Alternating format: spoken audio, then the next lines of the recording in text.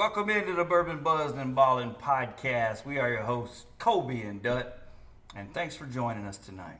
Episode 3 of Season 2. Yep. A lot of things going on in the NFL and college football, but as always, we like to start our show off with an opening toast. So, who's your opening toast this week, Dutt? Man, I'm going to go complete Alabama homer. Oh, hell. I'm going to go complete Bama homer on this show. I'm going to actually toast Jalen Milroe. Okay. I'm going to toast him for the man and how he handled himself on the sideline. Not only that, he led the team out. Yeah, exactly. In pregame. I think the team really rallies around him. Sure. And I still think that Ty Simpson is the best quarterback on the roster, but I think the team follows Jalen better than they do Ty, because Ty's never been anointed. Sure. So I think he's not a real rah-rah guy like Jalen is, and Jalen can get the troops. I'm gonna respectfully disagree on who I think the best quarterback is. I think at the particular time, I think Milroe's the best quarterback. However, now, I didn't say the best quarterback. I said the most talented quarterback. Well, I just think he's the best quarterback on the for, roster. For today, yes. Yeah, I mean, the thing about Jalen, and let me finish my toast on him before we break in. We got to just go with it. Just I just want to toast you, Jalen, and tell you thanks for handling it like a man. I don't want to say it was unfair, because I think it was a good spot for Coach to pick and show us that we got one trash-ass quarterback, and then we got a really good quarterback in the waiting that I think is ultra-talented but not quite there yet. So, Jalen, I'm toasting you, man. I think you handled it with class. I think you learned from the predecessors who also handled some of that adversity thrown at them at quarterbacks with class, and for that, I think you represented the University of Alabama well, so I appreciate you, man. Cheers. Jalen. Mm-hmm. Now just make quicker decisions and be decisive. Well, we'll get into that a little bit. That's going to be part of the discussion when we talk about some coming in hot. We'll talk about the Bama quarterback position. I'm going to go a little obscure with my opening toast. So during the Seahawks game yesterday, there was a horrendous pass interference call. I mean, not pass interference, intentional grounding. Because the receiver ran an out route. Geno thought he was going to run a go. Geno wasn't under pressure, but he throws it up for the go route, and they throw the flag for intentional grounding. He was not, like I said, he wasn't under pressure, so it was a terrible call. It infuriated Coach Carroll and Geno.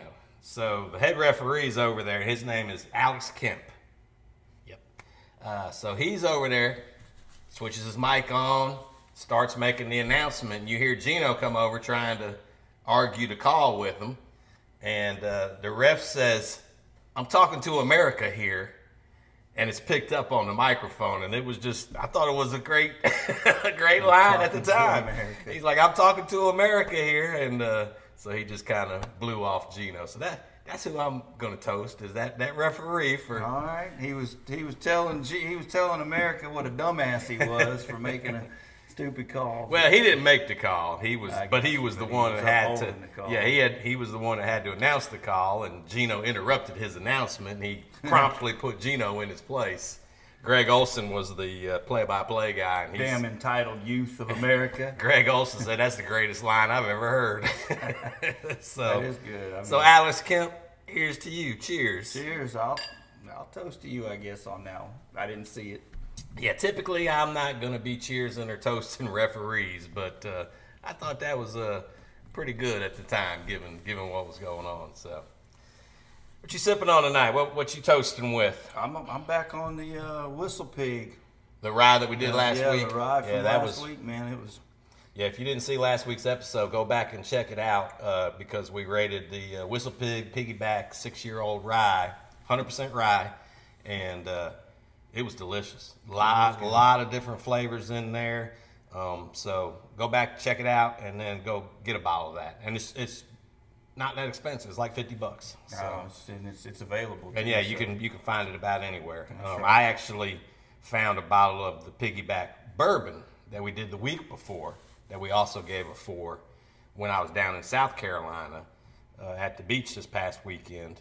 I paid $10 more than retail, which I don't mind. You know, I don't mind paying a little bit more if it's something good, but some of that stuff they have in that ABC, or not ABC store, but liquor store, is like 100 times retail. Secondary. They have anything good? Oh yeah, they got everything. They got Pappy, they got Birthday, they got, you name it, they got it. Oh wow! But their prices are ridiculous. What was the bottle of Birthday? How much it cost? It was like $500. $500. Wow. Yeah, they've got everything down there, but unfortunately, that bottle of Piggyback didn't make it back from the beach. Yeah. Turned into a 2-day sipper. Yeah, I was down there for 4 days. Give me a little credit. But both factoring all the drive time. Both of those Whistle Pigs are really good, and I wasn't by myself either, so I wasn't all me. But no, that Whistle Piggyback series, both the bourbon and the rye, good stuff. You can find them, get it. You know, we gave them both 4s in our rating system, which is the best that we give. That's a high recommendation to buy. Absolutely. Based on our palate. I mean, you make the choice yourself, but we factor in economics. Yeah. Kind of comes into our rating system a little bit. Yeah, absolutely. Try not to, but but I mean, it does influence you. Yeah, because I'm not going to give something a 4 that's on the fence, but it's like $80, $70. Yeah, exactly. So no, if I'm teetering between a 3 and a 4, then I'll let price factor into it. But if the flavor tells me it's a 4, I'm going 4, no matter what the price is. But if I'm teetering, that's when I might factor in other things like availability, price, stuff like that. What you sipping on, man? So I'm on another one of the lines that we really thought highly of last season, and that was the Old Forester lines. Oh yeah. So this is the 1910, which is a 93 proof.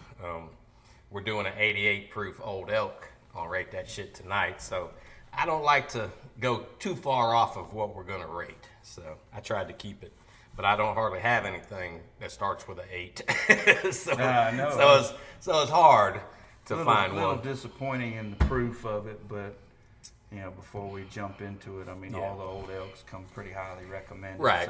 Kind of like the Whistle Pigs. So we're going to do, about 4 or 5 of these over the next few weeks, and see how they compare to some of the other series that we really like the Old Forester. So we'll get into that at the end of the show. So that's our toast. Jalen Milroe and Alex Kemp. And so now we always like to follow up our praises with roasting some scumbags. The Saxo sheet. Yep. So why don't you lead us You want me to go first? Yeah. All right, both of my scumbags come from, it was a great game. It was late. I know a lot of people didn't get to stay up and watch the whole game, but the Colorado State game. I got 2 scumbags out of that game. You know, I love passionate rivalry games. All the pregame hype I thought was very entertaining. The coach Norville for Colorado State needed to draw some attention to and fire up his team, so he attacked Dion and is wearing a hat and glasses, during interviews, said, hey, when I've talked to adults, I was taught to take my hat and glasses off. So that, there was really a lot of stirring up leading up to this game. And I like that. I got nothing wrong with that until it crosses the line. And 2 players crossed the line, 1 from each team. One way more so than the other one. But the player, Henry Blackburn, for Colorado State, had a vicious hit on Travis Hunter. It was a late hit. It drew a flag. It wasn't to the head, but it was still uncalled for. And so now Travis Hunter's going to miss the next 3 games, 2 of which being Oregon and USC. Yeah, and I didn't give them much of a chance in those games to be with Travis Hunter, but without him, it's really going to be hard. So I think he went too far. He crossed the line. And then a little bit later on in the game, Shador actually crossed the line when he was arguing with one of the Colorado State D linemen, and I got his name, Muhammad Kamara, and Shador eye poked him. You're trying to win a Heisman. You're probably 1A or 1B in the Heisman race right now.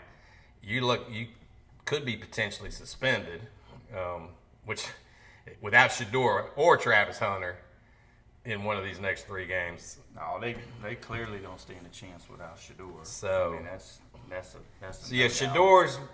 I don't quite put him on the same level of scumbag as Mr. Blackburn, but it's still crossing the line. Both of them. They play devil's advocate on Blackburn too. I mean, I realized it was a late hit. He got a flag. It was intentional. He went after him. You know, Travis Hunter did sort of talk a lot of junk pregame, and so he had a. You know, when you do that, when you cross the 50 and you start talking junk to the other team in pregame warm-ups, you have a mark on your head. You do, but I love a free safety. But a real football player is going to do it legally. Yeah, and I mean, it wasn't like it was. It was pretty late. It was pretty late. It was a high-speed play. It was pretty late. It was a flag, no doubt. I mean, but I've seen. I mean, it wasn't one of those where it could have went either way. I mean, I've seen a lot of people talk about how that should have been. He should have been ejected. This and that. Well, I mean, it's not the rule. No, it's not the rule. The rule is it's unnecessary roughness, right. and it carried that penalty. It's not targeting because it wasn't to the head. Yeah. If it was to the head, he would have been kicked out. Oh, sure. But it was just a late hit, and late hits happen all the time. But like I said, I think because of all the pregame hype, that's what. And the kid's a hunter. That's the what. Kid's a hitter. Oh yeah. He's definitely a head hunting free safety that I can. Oh, absolutely. Yeah, no, I like that. Just keep it within the rules. Well, yeah, it'd be nice to keep it in the rules, but it's football, man. It's a live game. It's a lot of. I get that. A lot of stuff going on during the play, and it's the difference between being aggressive and being dirty. So true. So yeah, true. It's going to suck for Colorado, especially. I mean, I think Travis Hunter accounts for like 30% of their offensive firepower in the passing game, and they're gonna miss him. They're gonna miss him dearly in a couple of games that they absolutely need that kid to play. You know, that's not even counting defense. I mean, I think he plays 97% of the snaps for Colorado. So I mean, they're gonna miss him for sure. I mean, but I mean, it is what it is. Yeah. All right, who's your scumbag?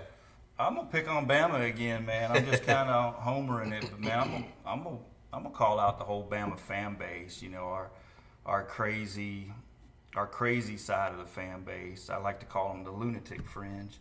You know, online, reading social media. You know, Bama fans have been calling for Buckner and Simpson all week, and you know, here's my thing. You know, if you haven't been to the practices, if you haven't been intimately involved with the program, you haven't seen the snaps during practice, then shut the hell up, because you don't know what you're talking about. So if you're calling for Buckner or Simpson over Jalen Milroe because he's thrown a couple of interceptions and we didn't win a game, that you still don't have all the information and the knowledge to ask for those changes. I don't even have a problem with the interceptions with Milroe. It's the not making decisions quick enough on the field. Sure, but pulling him in favor of another quarterback this early doesn't help his, doesn't help him evolve as a quarterback. And I mean, Buckner's trash, man. I ain't gonna say another word about Buckner. If he ever sees the field again in a Bama jersey, it's only because Milroe and Simpson's gone down in injury. But I mean, you can clearly see that kid. I would then drop to Dylan or Eli at that point. Buckner, man. I think that was some. I tell you what, Bama fans, if you're mad, I think you should be mad right now at our OC. To me, our OC is probably to me where the troubles lie. His play calling has been so not right for Jalen Milroe's skill set. Other than that, the play calling's been fine. But you reading my notes over there? No, man. This stuff's easy to see. I know, but I thought we was gonna save this conversation for after we did the toast to the scumbag. You say. So let's just roll it anyway.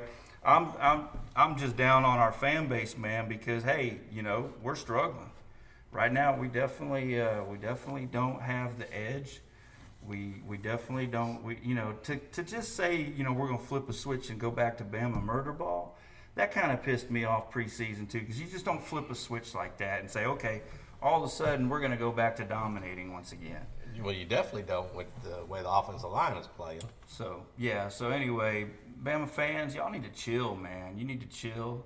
You need to get off this quarterback discussion because most of us, some of us know more than others, but most of us have zero clue on the quarterback discussion. And the reasons that I think some people wanted some quarterbacks out are less than good reasons. So, I'm just going to leave it at that. I'm glad Jalen's got the job back for now. We'll get into more discussions of what I think about his backup and what I think about Jalen. But anyway, Bama fans, man, y'all need to chill out. Y'all are embarrassing sometimes on social media. I'm like a few slides behind. Didn't put up the toast slide. Didn't put up the scumbag It's slide. all good. There we go. We'll come in hot now. Don't you? You already had a scumbag. Yeah, we left out Mel Tucker, but well, I mean, what's to say? Probably most of our listeners would be like, "Who?" maybe there's a rehab program for you in Tuscaloosa with Coach Saban.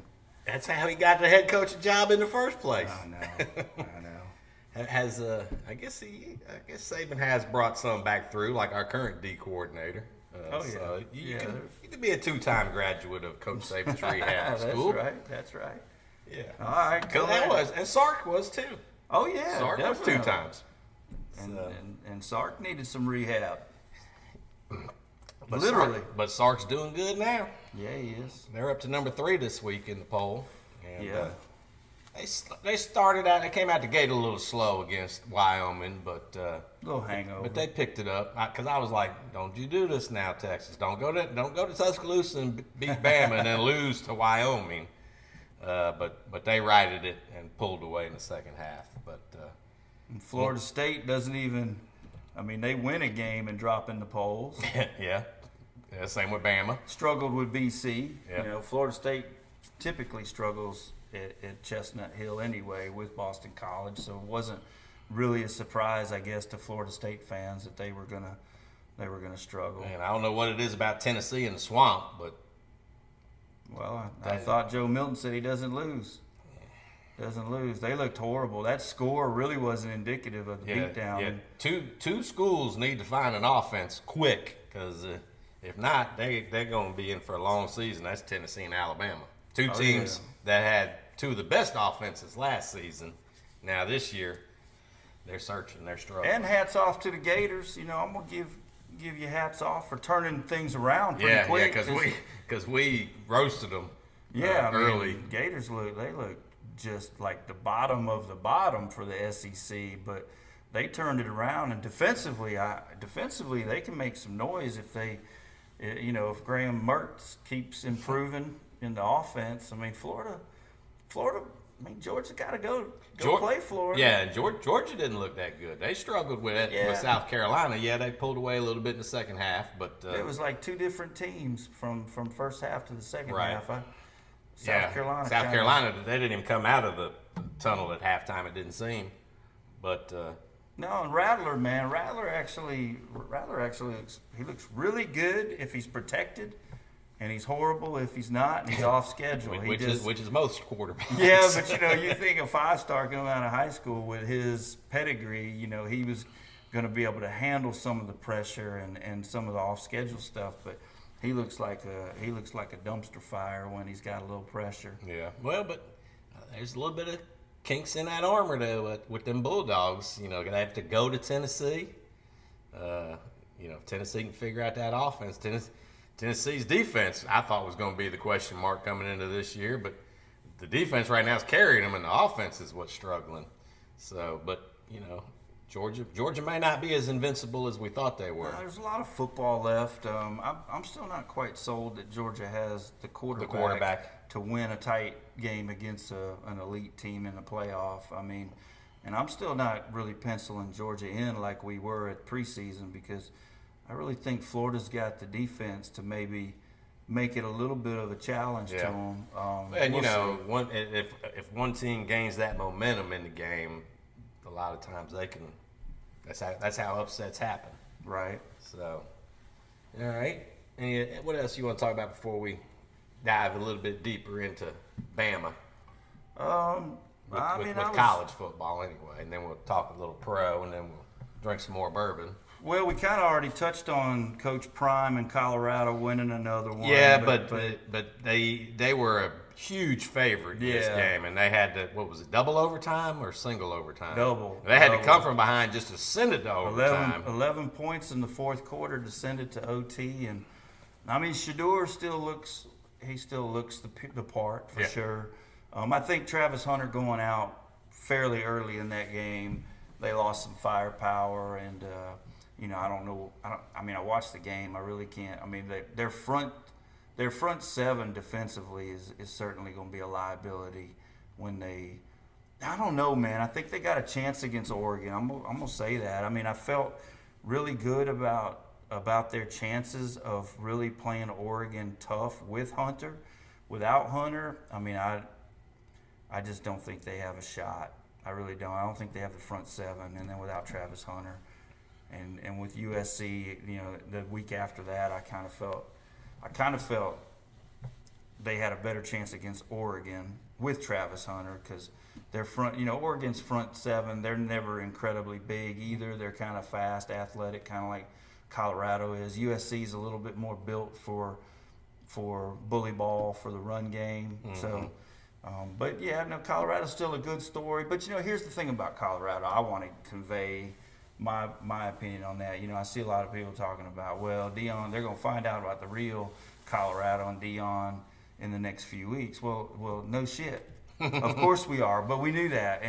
But nobody gave Colorado much of a chance to really come out the gates like they did either.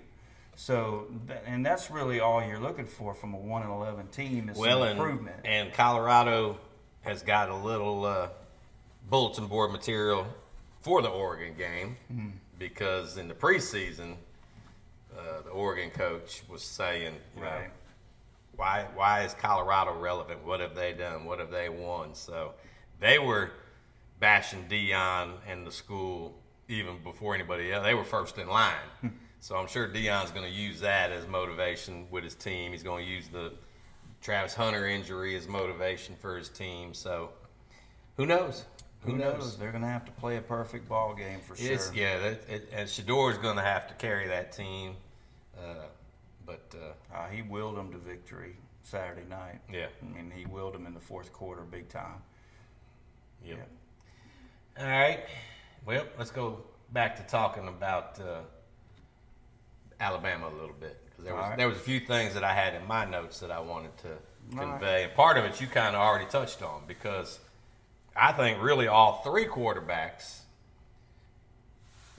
their development is suffering because of the way the coaching staff is handling things. Saban and Reese, by not grabbing one and letting them take the reins and putting their energy into them. You can't play that quarterback roulette. Right. You're stifling their development. Milroe should have at least started this last weekend because the best experience is game experience, not practice experience. And, he looked great in game one, struggled in game two, but, you got to give the man a chance through repetition and through experience to get better. Sure. And they handcuffed him by not letting him see the field. He's still young. Yeah, he is. He's still young and he's still developing. Yeah, you got 2 redshirt sophomores and a redshirt freshman. Right. Yeah, I heard an interesting stat over the weekend was that Alabama is actually the youngest team in the SEC. I knew I was going to bring that point up, but we really didn't dive into an in-depth coverage of SEC. Right. Yeah, they're one of the youngest teams in the country. Yeah. Which is good for us as Alabama fans for sure. Right. But yeah, there's definitely, we're definitely struggling at left tackle. Our freshman left tackle is giving up an awful lot of sacks and. So yeah, I just to echo kind of what you said during your scumbag moment. Yeah, I think play calling, the play of the offensive line, and the indecisiveness of the coaching staff is really what's hurting these kids. I don't blame the 2 interceptions on Milroe. Like I said earlier, his weakness to me is he's indecisive. He's not making quick enough decisions. I don't know if he's struggling with his pre-snap reads, or if he just, I think part of it also is he's got in his head that he wants to prove to America that he's a traditional drop back quarterback. And he's hindering himself he's depriving himself of a tremendous weapon. Right. His running ability, I mean, he is a true dual threat quarterback, but if he's not going to use one of those threats, he's hindering himself. And if the coaching staff could get through to him on that front, that, hey, check your first read, check your second read. If you don't like it, tuck it and run. And use your God-given running ability as the true weapon that it is. And then he's going to cause nightmares for defensive coordinators because they're going to have to keep a spy in the box. Sure. That's one less person in cover. I mean, there's ways you can exploit that. Of course, I right now don't have the confidence in Tommy Reese to be able to exploit that. Well, I mean, our left tackle's been a turnstile, right, and he hasn't thrown anybody out there to help the kid. That's a true freshman left tackle, and he's a big old boy. Yeah, he is. Was he 6'7", 360 or something like that? I mean, he's big enough that I can't recall the stats. So he's getting killed by all these speed rushers. Sure. So, well, I mean, on Jalen, I see something I see it a little bit different. So I see Jalen trying to maneuver a pocket. I see him stepping into a pocket, and I do see him progressing through a few reads. So that tells me that he is good pre-snap. His post-snap decision-making might be hindered because we got a shitty center right now that can't seem to get consistent good snaps. Now, when you got a quarterback who might be a little iffy in his reading anyway, which we think he is. I mean, he's a redshirt sophomore. With little real game experience. When his eyes come off of the safety when the ball is snapped, and now he has to track the ball and retract the safety to even figure out what the defense is doing. If you lose sight of the safety, you've basically lost your ability to read post snap, and now you're pretty much off schedule. And then, like to your point, he's trying to stay in the pocket a little too long to prove that he is a developing quarterback, because in the end, Jalen Milroe wants to play on Sunday. Right.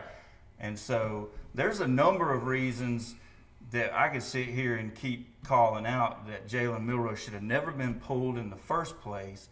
The little bit of interceptions he threw, who cares? They weren't. Yeah, he was under duress the whole time. Exactly. I mean, Bryce Young's throwing interceptions. Did he get pulled? Right, but that's why, you see, he's trying to be too much like Bryce and scramble to keep the passing play alive, because Bryce didn't have Jalen's ability and size and speed to be that running threat. So Bryce was a Houdini. He's a Steph Curry back there. He's scrambling to keep the play alive to give his receivers time to get open. Without even seeing the pocket. He can move the pocket with his eyes in the back of his head. I mean, Jalen Milroe needs to be, if it ain't there, you're about to get, passed up by my legs. This goes back to Tommy Reese again, though. Tommy Reese, you got a 6 foot, we'll call him 6'3". He's 6'2" and a half. 6'2", yeah. We'll call him 6'3". 6'2", 6'3", 220, 225. Built very nicely. He can handle some hits. Obviously, we don't want to run him to death, but the offense should be geared around his running ability and his RPO ability. Keep that defense off balance. And then you can go into some play action stuff, and he can pocket. The kid can pocket pass. Oh, yeah. He's got an arm. Yeah. He's got an arm. Is he going to be as accurate as the past 3 quarterbacks we've had? Probably not. I don't think he's as refined as they are. Can he be by the time he's a junior or senior? Absolutely. Well, that's where Tua and Bryce could anticipate. They could throw receivers open. They could see the play unfold before it unfolded. Sure. So they knew where to go. That's the unfair comparison. Right, exactly. But that's what I'm saying. he doesn't need to try to emulate that because that's not his strength. He's not that. Those guys are like they're elite. Yeah, they're elite. Yeah. Tua's an elite thrower of the ball, and Bryce is an elite processor of the position. Right. Mac Jones was a student of years in the system, of just being there, repetition, and he was ready. Jalen is kind of a mix of some of that. And, And now, like I said last week, Jalen, or it might have been the week before, but Jalen needs to be more Josh Allen and Jalen Hurts than he needs to be Patrick Mahomes or Tua or Bryce. Sure. And if he'll embrace that and use that to his advantage, I think the sky's the limit for him. Yeah. Now talk about Ty Simpson a little bit. Okay. What I saw. I mean, Ty Simpson. Obviously, he's a passer. He throws a really nice ball, and he's young, redshirt freshman. Mm-hmm. Got a lot to learn. He's got some athletic ability. Oh yeah. He's a dual threat. He's not quite. I mean, he's not quite the runner that Jalen. No, but he's got enough. He's got the perfect mix of being able to move a pocket, get out of the pocket, play breaks down. He can make things happen with his legs. However, and I think Ty Simpson's ceiling at the quarterback position is higher than Jalen. I could be convinced right now that Jalen might have already met his ceiling as a passer with some improvement. Well, I won't say that because you see what Jalen Hurts has been able to continue to do. I made that statement today. Now, I don't mean that he won't improve. I'm just saying his gap between where he's at and his ceiling is less than Ty Simpson's ceiling. Right. I could see that, but that still doesn't mean Ty Simpson is ready, and he clearly didn't. Well, he made a couple of good passes the other day. I don't think he feels like it's his team. The quarterback has to feel like this is my team. He basically was third string. So you're taking the third string quarterback, which one thing that surprises me that he doesn't have that attitude because he's a coach's son. Right. And usually a coach's son have got that leadership. But I see Jalen Milroe being a better leader of men right now. And of course, he's spent more time with these guys. Sure. He's spent the off season, going and training on their own. Now the team did have a players only meeting Sunday. Saw that. That they aired a lot of their frustrations, their thoughts. So hopefully that did the team some good. See if they can rally around that. And I mean, the season obviously is not lost. So, but yeah, I would have preferred it if they wanted to give a different quarterback to start. I wish they would have started Simpson, and then if he didn't do good, then come back with Milroe. Buckner ain't got no business being on the field. I mean, that to me, that just smells of home cooking from Tommy Rees. Yeah, and maybe that was a little bit of Nick Saban. Yeah, saying, okay, I'm gonna give your boy a shot, and let's see what he can do. And he was a deer in headlights out. I mean, he was horrible. Terrible. He was horrible. I mean, even when they gave him time, his passes were nowhere near the receivers. They weren't catchable. I mean, they were in the ground or over their heads, or I mean, it was very unimpressive debut for Mr. Buckner. Yeah. So, that project should be over. Yeah. What else, you guys? Well, and then I saw where Alabama opened as an 11.5 point favorite over Ole Miss, and that scares me. But then when I looked again a little bit later, it's already down to 7. Oh. So nobody's convinced that Alabama is going to cover the spread. I'm not convinced Ole Miss is all that, to be honest with you. Well, Lane Kiffin always scares me.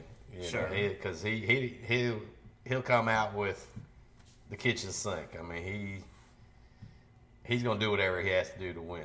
Yeah, and there's going to be a lot of piling on Coach Saban right now if they can do it for sure. Decades worth of ass whipping. Yeah, the Sharks are circling. They feel like there's some blood in the water. It's a weird spot for Bama right now. I've never yelled at the TV over a Bama game in the last 12 years. Or gone into games not confident that that the team's going to show up. I mean, not just that. I mean, we always went into every game assuming we were going to win, but now it's like by double digits. Yeah, and now it's kind of like I'm not. I didn't have a good feeling going into the Texas game. I don't have a good feeling going into the Ole Miss game.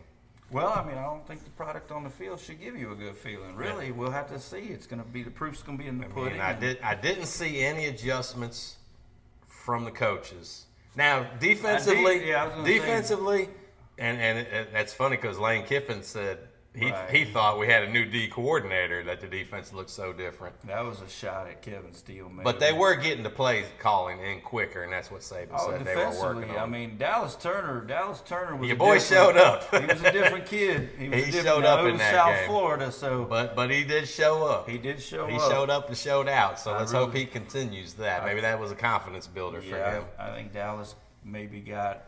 But no, from the offensive side of things, they still leaving Proctor out there by himself, and speed rusher. I mean that what was he, number 0?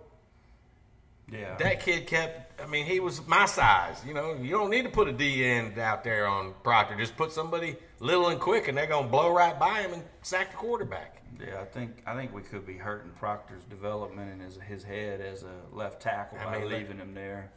At least, like I said last week, put a tight end next to him. Put a running back. At least give him some help so that when that speed rusher goes by him, they can pick him up and he can take care of the power rushing coming up the gut. Right. But so I didn't see, and I don't see any play calling to try to take advantage or to help diminish our weaknesses.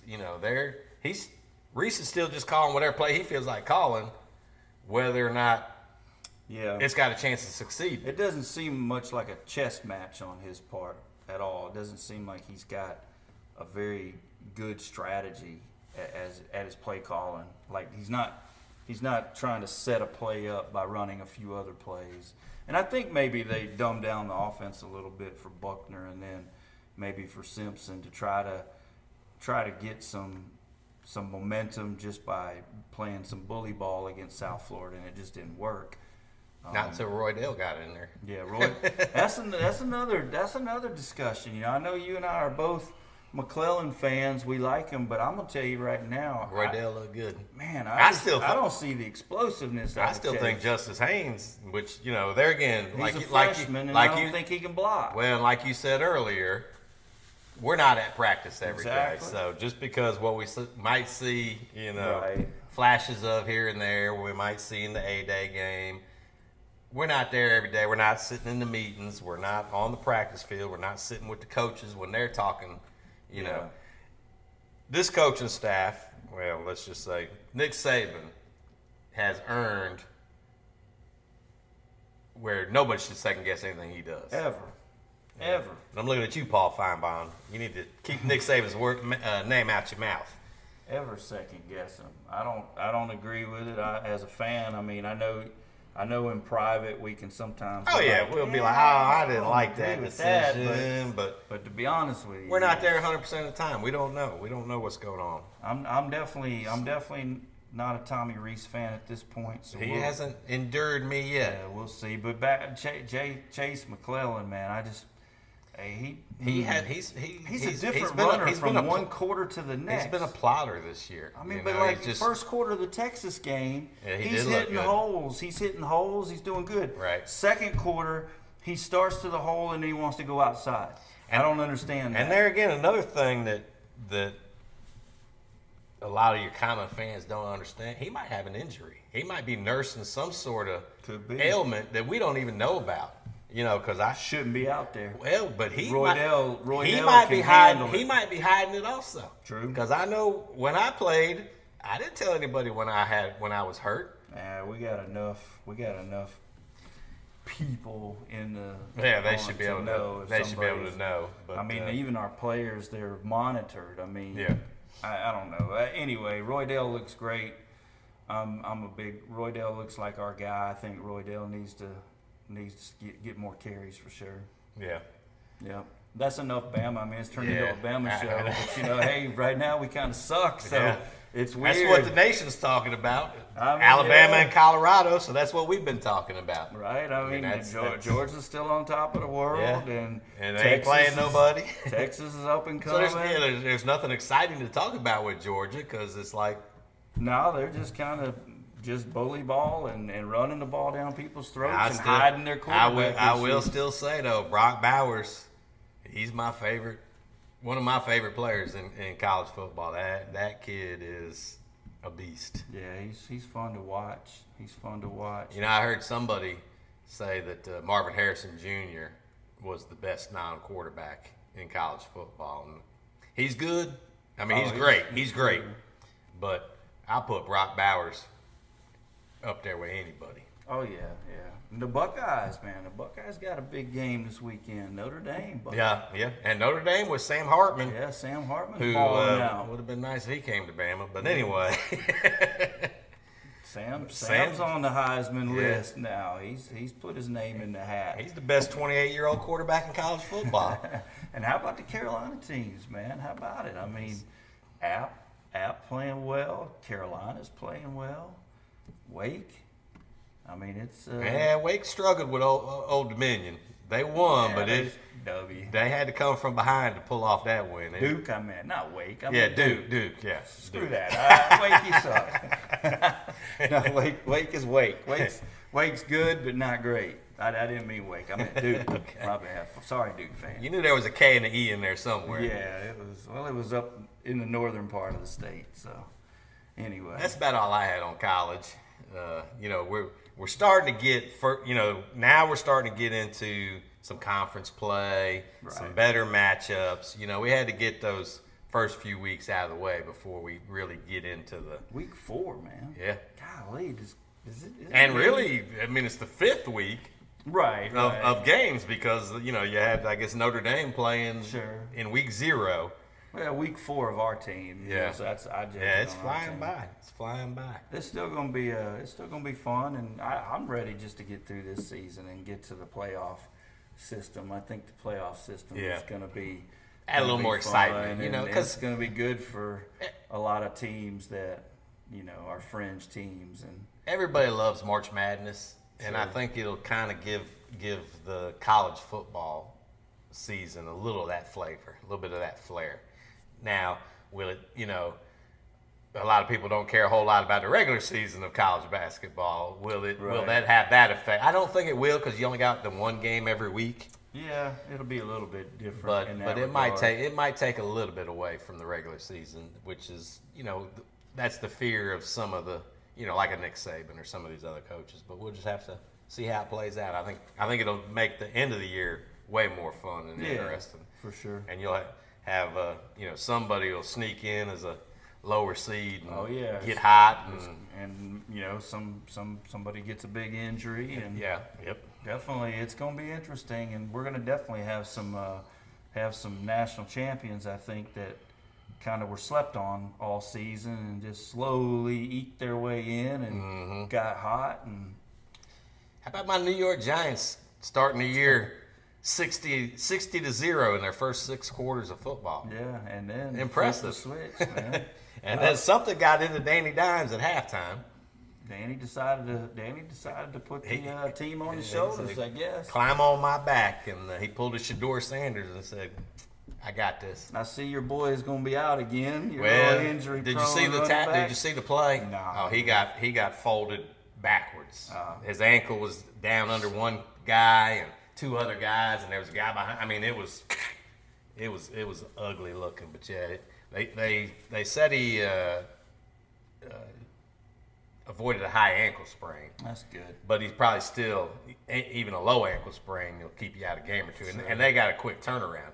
They're the Thursday night game this week. Right. Yeah, I know he's already been ruled out. Oh, I didn't see that. Yeah, he's today, already ruled out because of the early turnaround. Yeah, he. I'm gonna tell you who the truth is. Bijan Robinson's the truth, man. That kid can make you miss in a phone booth. Everybody, that's the few times I watched him play when he was at Texas.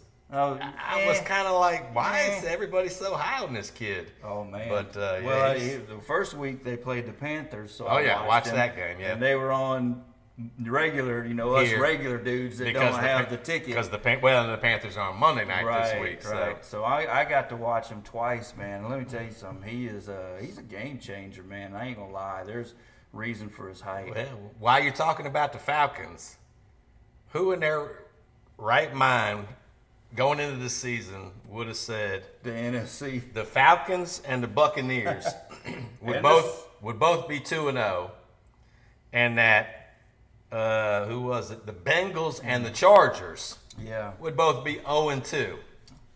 I'm kind of glad we didn't have an NFL preseason. I know we would have, because everyone it would have already been busted.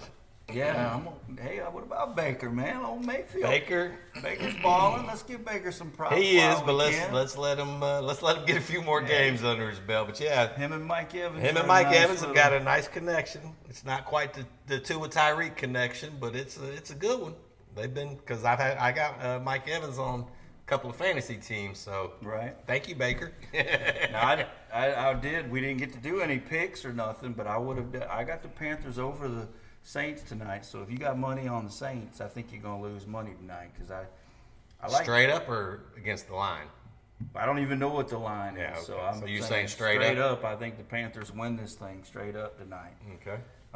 Panthers, they like you were saying, if Saints win tonight, then you got 2-0 Falcons, 2-0 Bucks, 2-0 Saints, 0-2 Panthers. Yeah. That's a pretty rough stat for the Panthers. So they need to win tonight. So hopefully, I hope Bryce has a good game, because he's starting to look a little sketchy because, look at, Anthony Richardson took one on the bean, but he's looking good. But, he took that concussion, which, he's been kind of an injury issue. There again, he's the only reason he's looking good is because of his running, not his passing. Right. And that's where. But that goes back to Jalen Milroe. Tell Tommy Reese, if he would be more like I'd that, be running his ass. I'd be running Jalen's ass. That's why this kid was a first-round draft pick, even though his college career sucked. Right, exactly. But he's got that. He's got the skill set. Yeah, he's a dual threat that keeps D coordinators up at night, and Jalen could do that too. But I don't know if it's the coaching or. What's his name for Houston? C.J. Stroud. Thank you. Stroud looked really good. Stroud looked good yesterday. Almost threw for 400 yards. That's not a bad. How many passes did he throw? 60? Oh man, but his completion percentage was huge. He looked good, man. I ain't gonna lie. I think he completed 70% of his passes. It was up there. I don't know. I didn't even see his stats. He looked good, man. So the Panthers. We got the game on now, but anyway, yeah. So there again, a lot of it are 0-2. A lot of it comes back down to offensive line play. I'm a firm believer that games are won and lost in the trenches. Yeah, absolutely. You can't control that line of scrimmage. I don't care how good your quarterback is. Right. Put Patrick Mahomes behind the Panthers' offensive line. Yeah, he's still going to create some plays. Yeah, he will. But, Bryce is creating some plays too. But. Oh, no, I'm not down on Bryce. I think Bryce is looking pretty good, given his line play for sure. So, I know he's had a couple of bad passes, bad interceptions, but right. He's a rookie. Yeah, he's a rookie. Yeah, they're all throwing interceptions. Yeah, for sure. Tua's thrown one each game, but Tua's spinning that ball, isn't he? Yeah, he is. Tua's looking good, man. I'm glad Tua's looking good. Well, it's funny because too many he gets out there. Yeah, since you brought it, or I guess I brought up Tua originally, but and I am a Tua homer, but Burrow's got his big contract. Justin Herbert's got his big contract. Burrow, he's just as injury prone as Tua is. Maybe worse. He maybe worse. Yeah, maybe a little worse because he's missed full seasons, whereas Tua's missed a few games here and there. He's hurt again with his calf. Right. And Herbert, they talk about him being a top 5 quarterback. If you watch him play, most of his passes are short passes. Yeah, he's got that big arm and can throw it 60, 70 yards.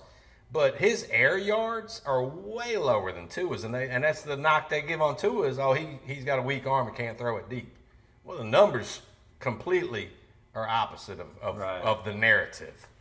I just hope that Tua can put together a full, healthy season and really show everybody what he's capable of. And even Joe Milton would underthrow Tyreek Hill. Oh, I mean, Tyreek Hill is, he's a cheat well, code. and you're better off underthrowing it than overthrowing it. At least he's going to make the catch because he's or get pass interfered. Yeah. You know? So, but they were, that pass he threw in the Chargers game to win it. Right. There are not many quarterbacks in the NFL that could have made that pass. Yeah. I mean, that or had the balls to pull the trigger. That was an elite pass. That was. I'm glad for Tua. Hope he stays healthy. I hope all the work he put in the off season, learning judo, and I heard he still takes a class once a week in judo, even now during the season. So hopefully that and bulking up a little bit will help him stay healthy. But that's a bad narrative because if you look at how many games he's played versus the other quarterbacks, it ain't that much different. Yeah, and early on, the line play in Miami was sketch. And so he's got, I hate to say it, he might be the best coach in the damn NFL. McDaniel? Yeah, he's good. Well, especially offensive and scheming. There again, that kind of goes back to what I'm talking about with Tommy Rees. Yep. Mike McDaniels knows that his offensive line ain't going to give Tua 4 and 5 seconds on every play. Get the ball out of his hands. So let's run these quick slant because Tua's got one of the quickest releases in the NFL. Let's run these plays that are quick hitters. And then you keep hitting them with the quick hitters, it kind of slows that pass rush down. Then you can drop back. And so if you're only asking your O-line one out of every half a dozen plays to give your quarterback time to go deeper, they can do that. But if you're trying to do that on every single play, then you're at a disadvantage. You got to mix things up, keep the defense off balanced. Sure. And that's what Mike McDaniel does excellently. Yeah, he does. And relating to his guys, man. Mm-hmm. He relates to his guys well. And he's a fun dude to listen to. He is. I'm a fan of his. Yep. Cool. All right. What else you got? Anything? Nah. Are you ready to dive into this old elk? I'm ready to drink some elk, man. All right. Well, let's wrap up the sports portion of the show and let's go into the rate that shit. Let's do it. All right. Sounds good. What's up, Bourbon Buzzed and Ballin'? It's time to rate that shit. This is the time of the show where we talk bourbon and drink bourbon. Colby, what we got? We've got an old elk. We're going to do a series of the old elk. So what we're going to do is we're going to start off right now with the Old Elk Blended Straight Bourbon Whiskey. Now, this comes from Fort Collins, Colorado, and is considered a high malt bourbon. You can find this for about $50 here in the Carolinas. It's 88 proof. I never did. I see right now it's aged for 5 years. Boom. I wasn't quite sure. They didn't mention it on their website. 51% corn, 34% malted barley, which is about 4 times more than your traditional bourbons, and 15% rye. Now the aroma is supposed to be sweet vanilla and caramel with clove, maple, and nutty almond.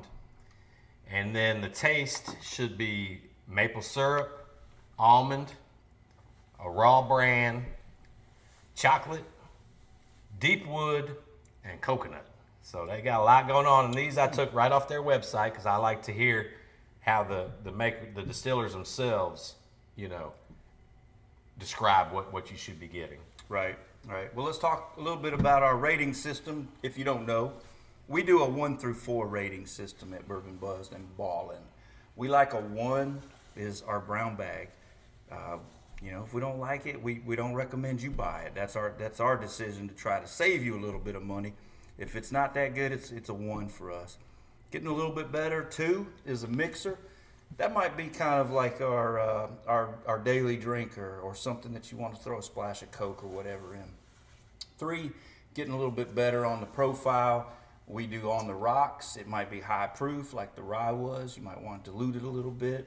Last but not least, our 4 for us is, you guessed it, neat. And we like that in a Glencairn. And we don't throw out too many 4s, but here lately it seems like we've been on the 4 kick. Yeah, but not tonight. Not tonight. we're on the same money. Now, I Not like for this, me. I Not like for this me. bourbon. I do like this bourbon. This But tastes more like a rye than the rye we did last week, Oh, to yeah. me. Yeah, see, I got a lot of those notes that I really got a lot of vanilla. Yeah, I get the vanilla, I maybe got some almond. I got some maple and some of the almond, and I didn't really pick up the sweet. I got some like- chocolate out of it. I see. I didn't did. get I any got- of the sweetness. I didn't got get some- the chocolate. Didn't get the maple. It's a 2 for me. A 2. It's a 2 for me. Wow, a 2, man. I'm leaning towards a 3. I mean, it's definitely. I was in between a 2 and a 3, but honestly, it's a pleasant bourbon. I mean, it's not strong.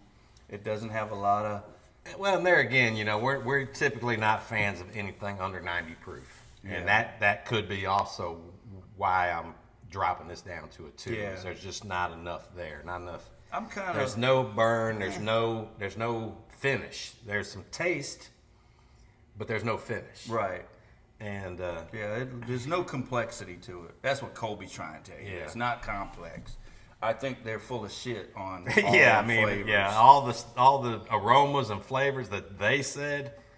I only got, that we did last week. You got 4 and 5 different flavor notes. It was a burst of flavors Yeah. as soon as it hit your. This one, I get maybe they meant it was a blend of all those things, because I'm just getting kind of one smell, one flavor, maybe 2.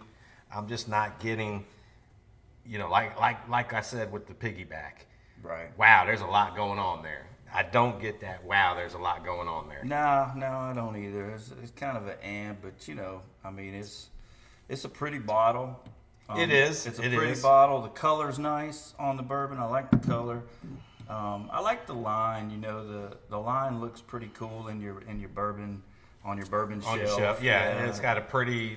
It look the cork. the to cork top. looks like a slice of wood. Yeah. So yeah, no, I'm hoping that they get better as we work our way through. Because we're gonna do some weeded. next We're gonna one, do the double cigar. weeded cigar cut. Yeah. We got some good old elk. So yeah, I'm hoping that they get better. And this is, and a lot of times the entry level one, we're not that high on. Sure. So there's nothing wrong with no, that. I mean, to me, I could see this being a mixer, Yeah.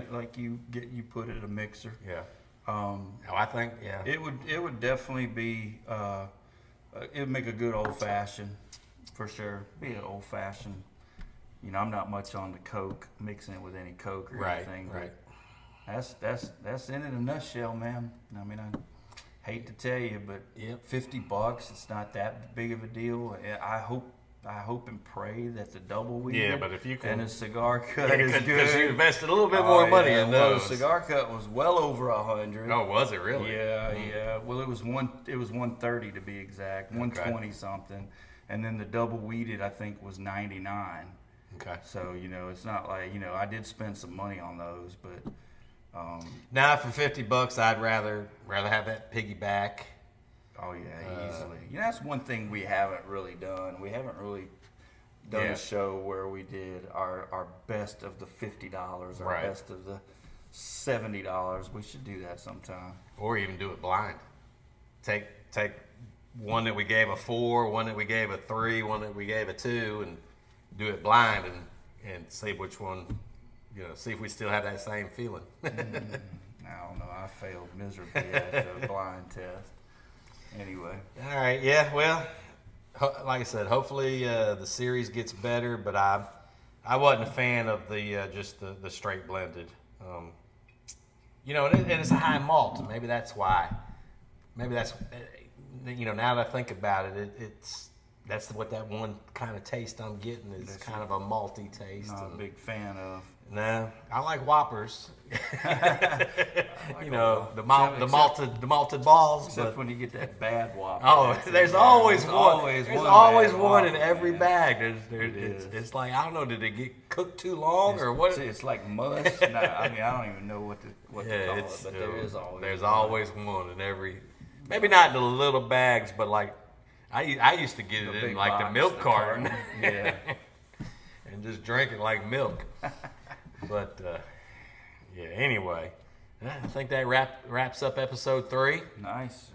Some good talk on the sports end. We had some good toasts, some decent scumbags. I mean, they, debatable, but it was actually kind of a slow week for scumbags this week. I mean, I think we get tired of talking about, dudes that are molesting women. Yeah.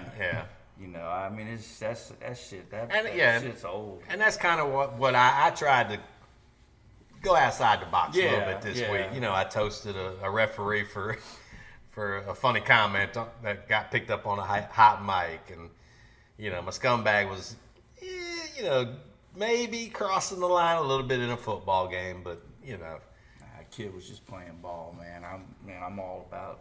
Well, I mean, if I'm coaching that kid, I'm not mad at him. No. But I'm not coaching that kid. You love his aggressiveness. Like I said, you want to try to definitely a late hit for sure. You want to keep the flags in the pockets. Right. So yeah, I would like to have seen that more of across the middle of the field. He lit him up across the middle of the field, and subsequently he got hurt from. I don't want to see him get hurt, but you know what I'm saying. It would have been more of a bang bang play versus. Hell, I'm trying to think what pro game I was watching yesterday, and the quarterback handed the ball off, but he kind of played it out like he still had the ball, and the D end just annihilated him because it was such a good play fake. Right. But the quarterback didn't even have the ball. Did he get flagged for Oh it? yeah, big time. Well, And then there was a little bit of acting like a runner. He should be treated. Well, no, like a runner. he didn't act like a runner. He acted like he was still in the pocket holding the ball. Oh, I got you. And the dude just lit him up. It would have been a beautiful sack if he actually had the ball. And I can't remember which game that was yesterday. Man, we got congratulated for hitting someone in the head when we played. It's a different sport. Yep. Cool. All right. Well, cheers. Cheers.